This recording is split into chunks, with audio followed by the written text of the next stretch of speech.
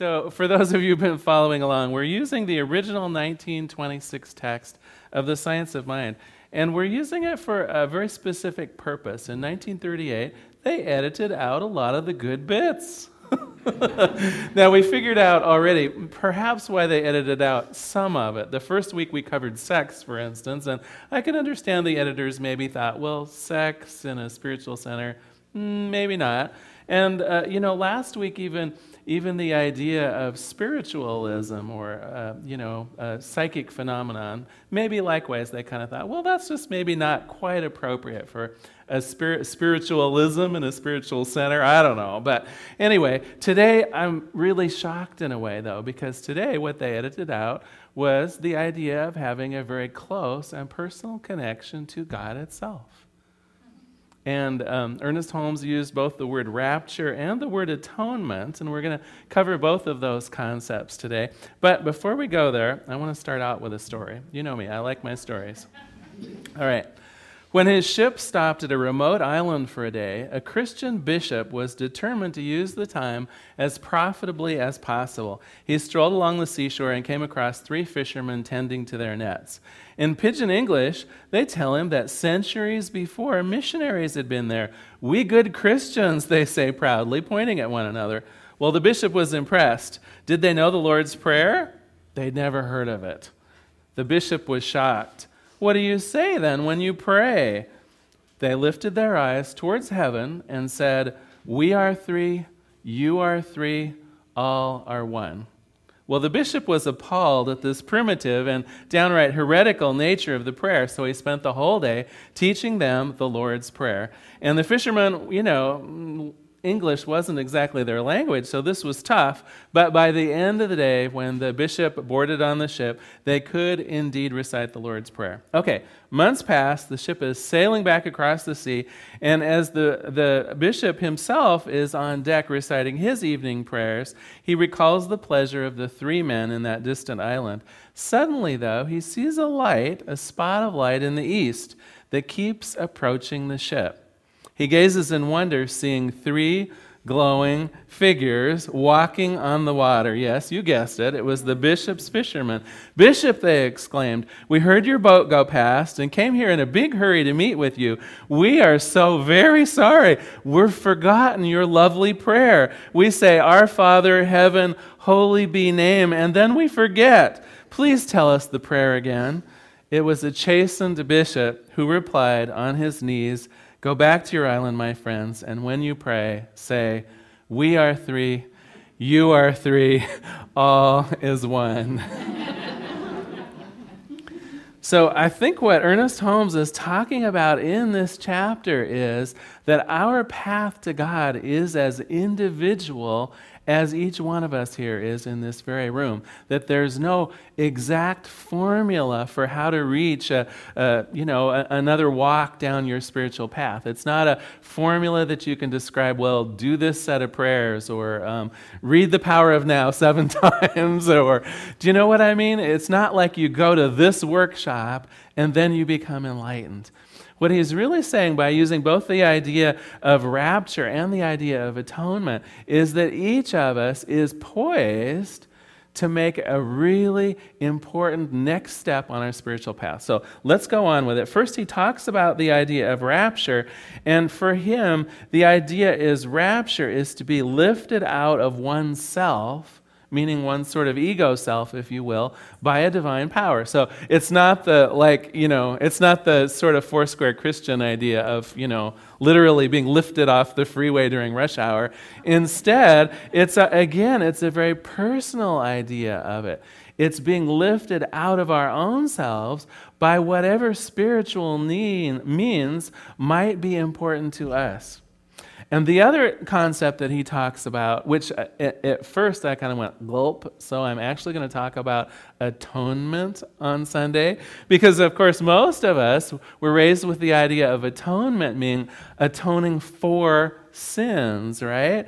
And of course, our order here, our religious beliefs are a little bit not so much down the path of sin and retribution and that kind of thing. But he was very clear about what he means by sin in this chapter. The idea of sin is simply making a mistake.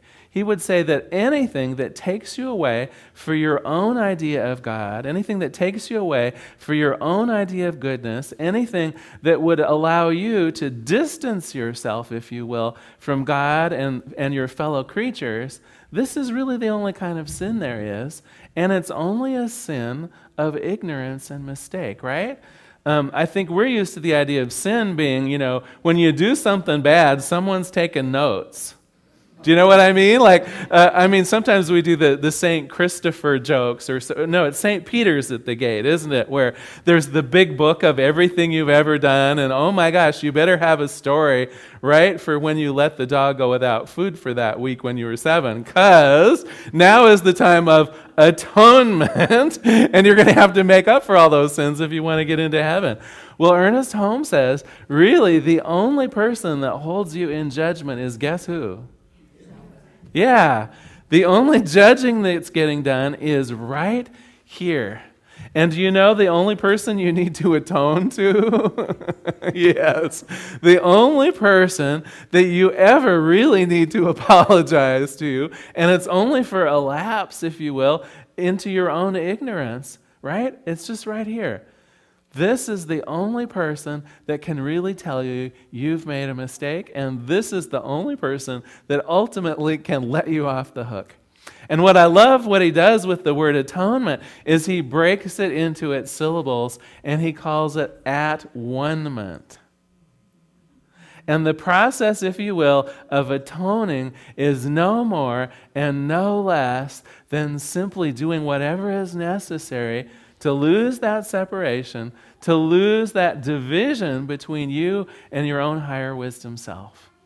It is simply at-one-ment with that indwelling Spirit. That's the only atoning that needs to be done. Let me read you this part in here, because he really talks, I think, very clearly about what has kind of gone wrong with humanity.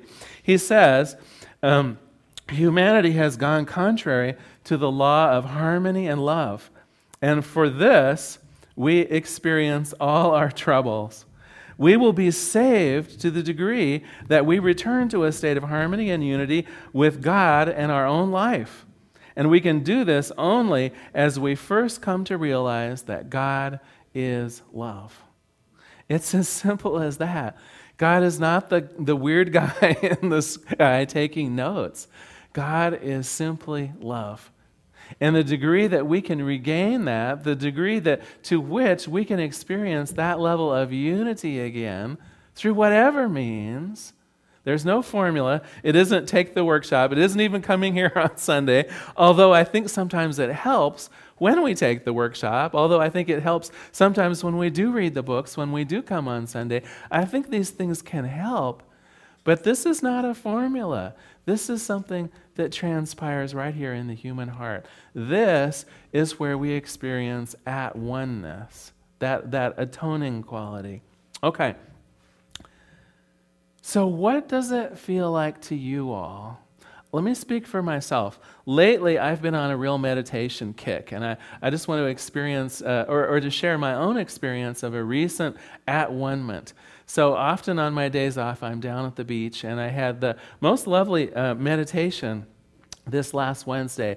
The dog and I went down to the beach, did a little walk, found a nice log there to look out at the ocean. And you know what happened? About an hour and a half later, I realized that I was soaking wet. Somewhere in this period, it had started to rain. The dog had gotten way bored with playing with sand fleas and God knows what else, and had kind of snuggled under my legs to keep dry. And what I realized was I had totally experienced this idea of at-oneness. Now, is that something I could have predicted? Is that something that I could have said, well, today I'm going to have this, this enlightened and really special connection with God? Probably not. But what I do know is I can set myself up to be more likely to have situations like that. And I want to share that idea with you today. I think that everyone in this room, first of all, whether you know it or not, everyone in this room already has a spiritual practice. Now, some of you may have it formalized. Some of you may know that you do, prayers first thing in the morning and maybe a mid-morning meditation. And maybe some of you do some journaling towards the end of the evening. Some of you maybe write thank you cards or have service at a soup kitchen. Some of you have very clearly identifiable, if you will, spiritual paths.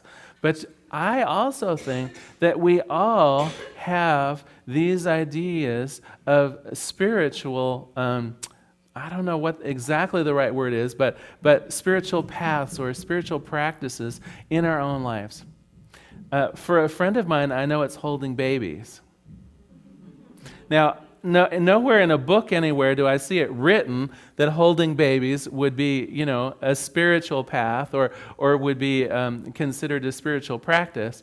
But what I know is that when she is holding a baby, her face lights up like the three fishermen that they were talking about there. And I can see that she is at oneness, right, with her idea of what love and God is all about.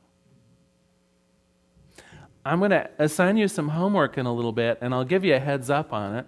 The homework is, what makes your life light up? What brings this idea of at oneness closer to you? And if you look through your life, like replay a few days worth of your life, and think about the time that you felt most connected to God as you describe it. And here, I'm leaving this wide open to your own interpretation, to your own idea, to what is important to you about your idea of God or Spirit or the higher self or whatever you want to call it. And I'm doing what would we call it? Like a spiritual rally today. I want to be sort of your cheerleader. I want to be your proponent for walking further on your own personal path without even knowing what it is. Your personal path might involve a lot of volunteerism. Your personal path might involve a lot of prayer work. Your personal path might involve holding a lot of babies. Your personal path might be involved in setting up a soup kitchen or doing visioning or writing journals. I'm not sure what it is.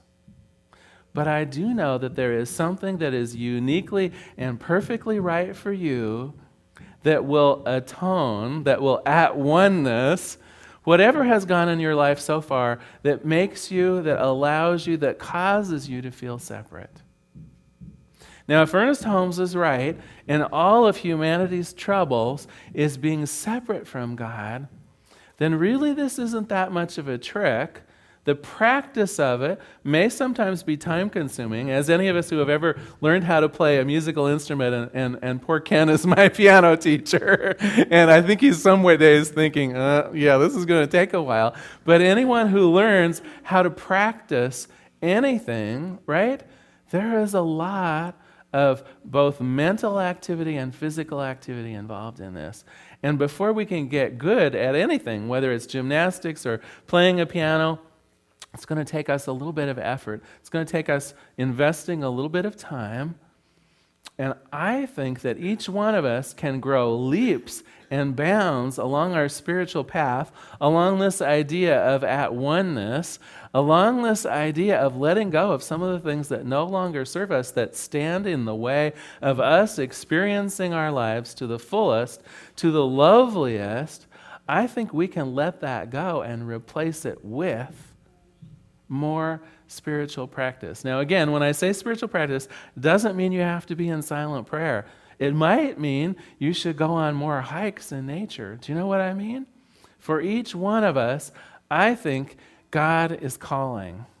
Now, some of us actually hear the voices in our head, and that's not always a good thing.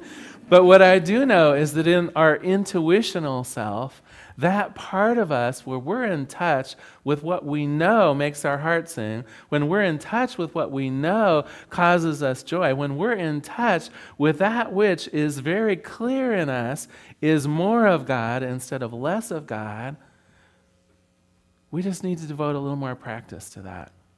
I remember when I was Gosh, I think I was 16. I was a little late in taking driver's ed. I think nowadays, can't you get like a learner's permit at 14 or 15? And, most kids are like plunging into driving the minute they can. I was a little late. I put it off a couple years, and I had some trouble learning how to drive.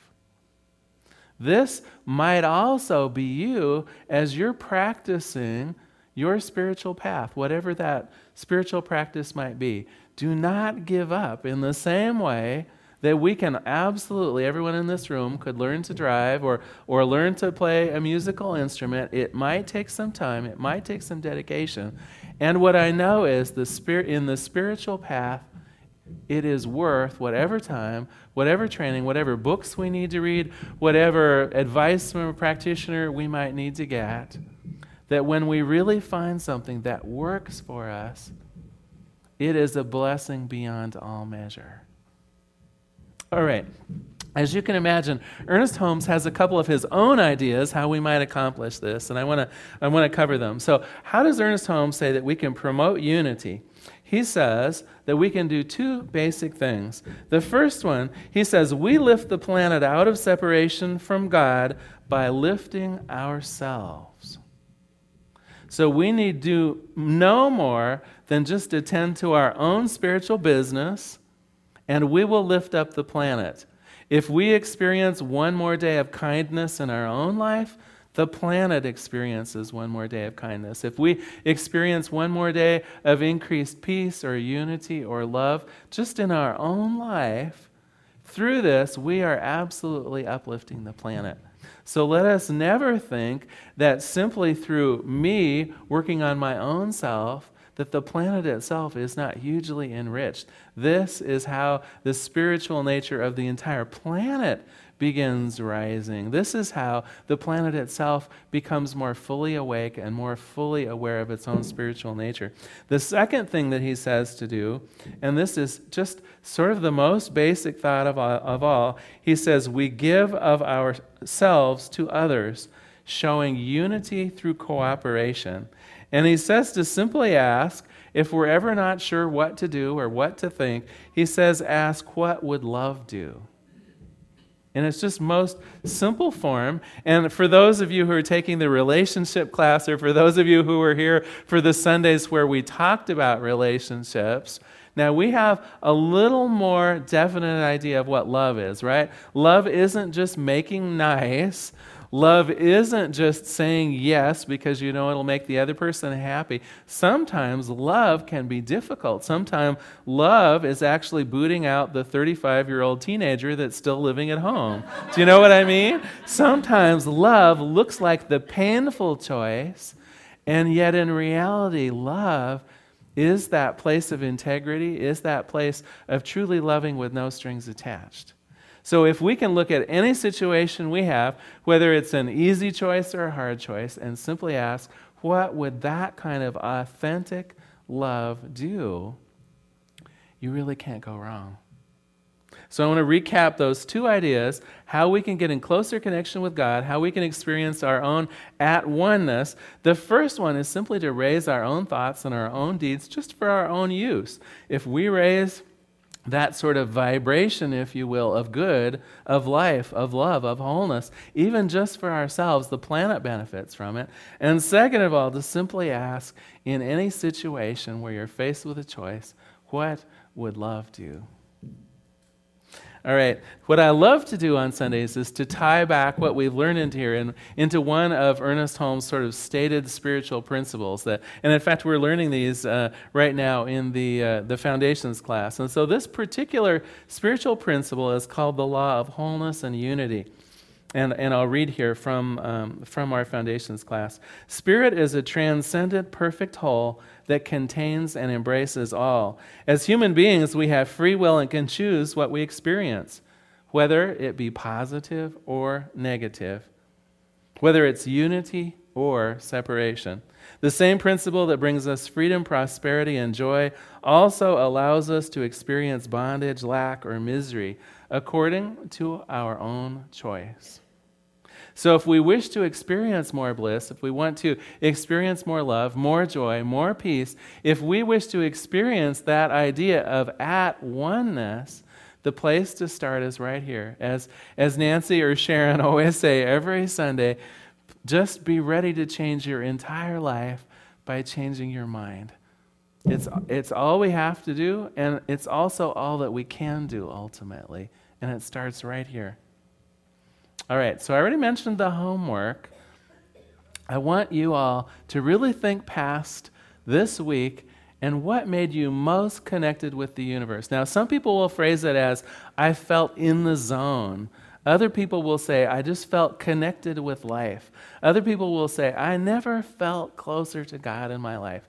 But whatever that phraseology is, whatever that resonates with you, just think of what was going on at that one time. And I want you to think about how you can increase that element of spiritual practice in your life. It might be meditation, it might be prayer, it might be listening to certain kinds of music, it might be holding that baby, it might be taking care of pets, whatever it is that makes you feel closer, whatever it is that eliminates those ideas of separation and rightness and wrongness, whatever lets you stand away from judgment and things like that. I want you to really think about how you might increase that in your own life. So I'm going to end with the quote from Ernest Holmes as he ends this particular chapter on at-one-ment, or atonement, as he calls it, and then we'll do a closing prayer as well. He says, at-one-ment, or atonement, has only just begun. We are just beginning to realize what love and life truly mean. Every time we give of ourselves to others, helping them to overcome any trouble, we are performing an at-one-ment. We are proving the unity of good. We are proving the unity of all life. So let us pray. There is one power and one presence in this universe. It is that thing that I call God. It is that power of love. And what I know about God, what I know about love, it truly is in every person, every place, everything, every situation. All is God. I know this is a general principle, and I know it means me. I know that God is working through me and as me in this moment, and I know that's also true for each person in this room, that each person here is a God-centered and a God-powerful being.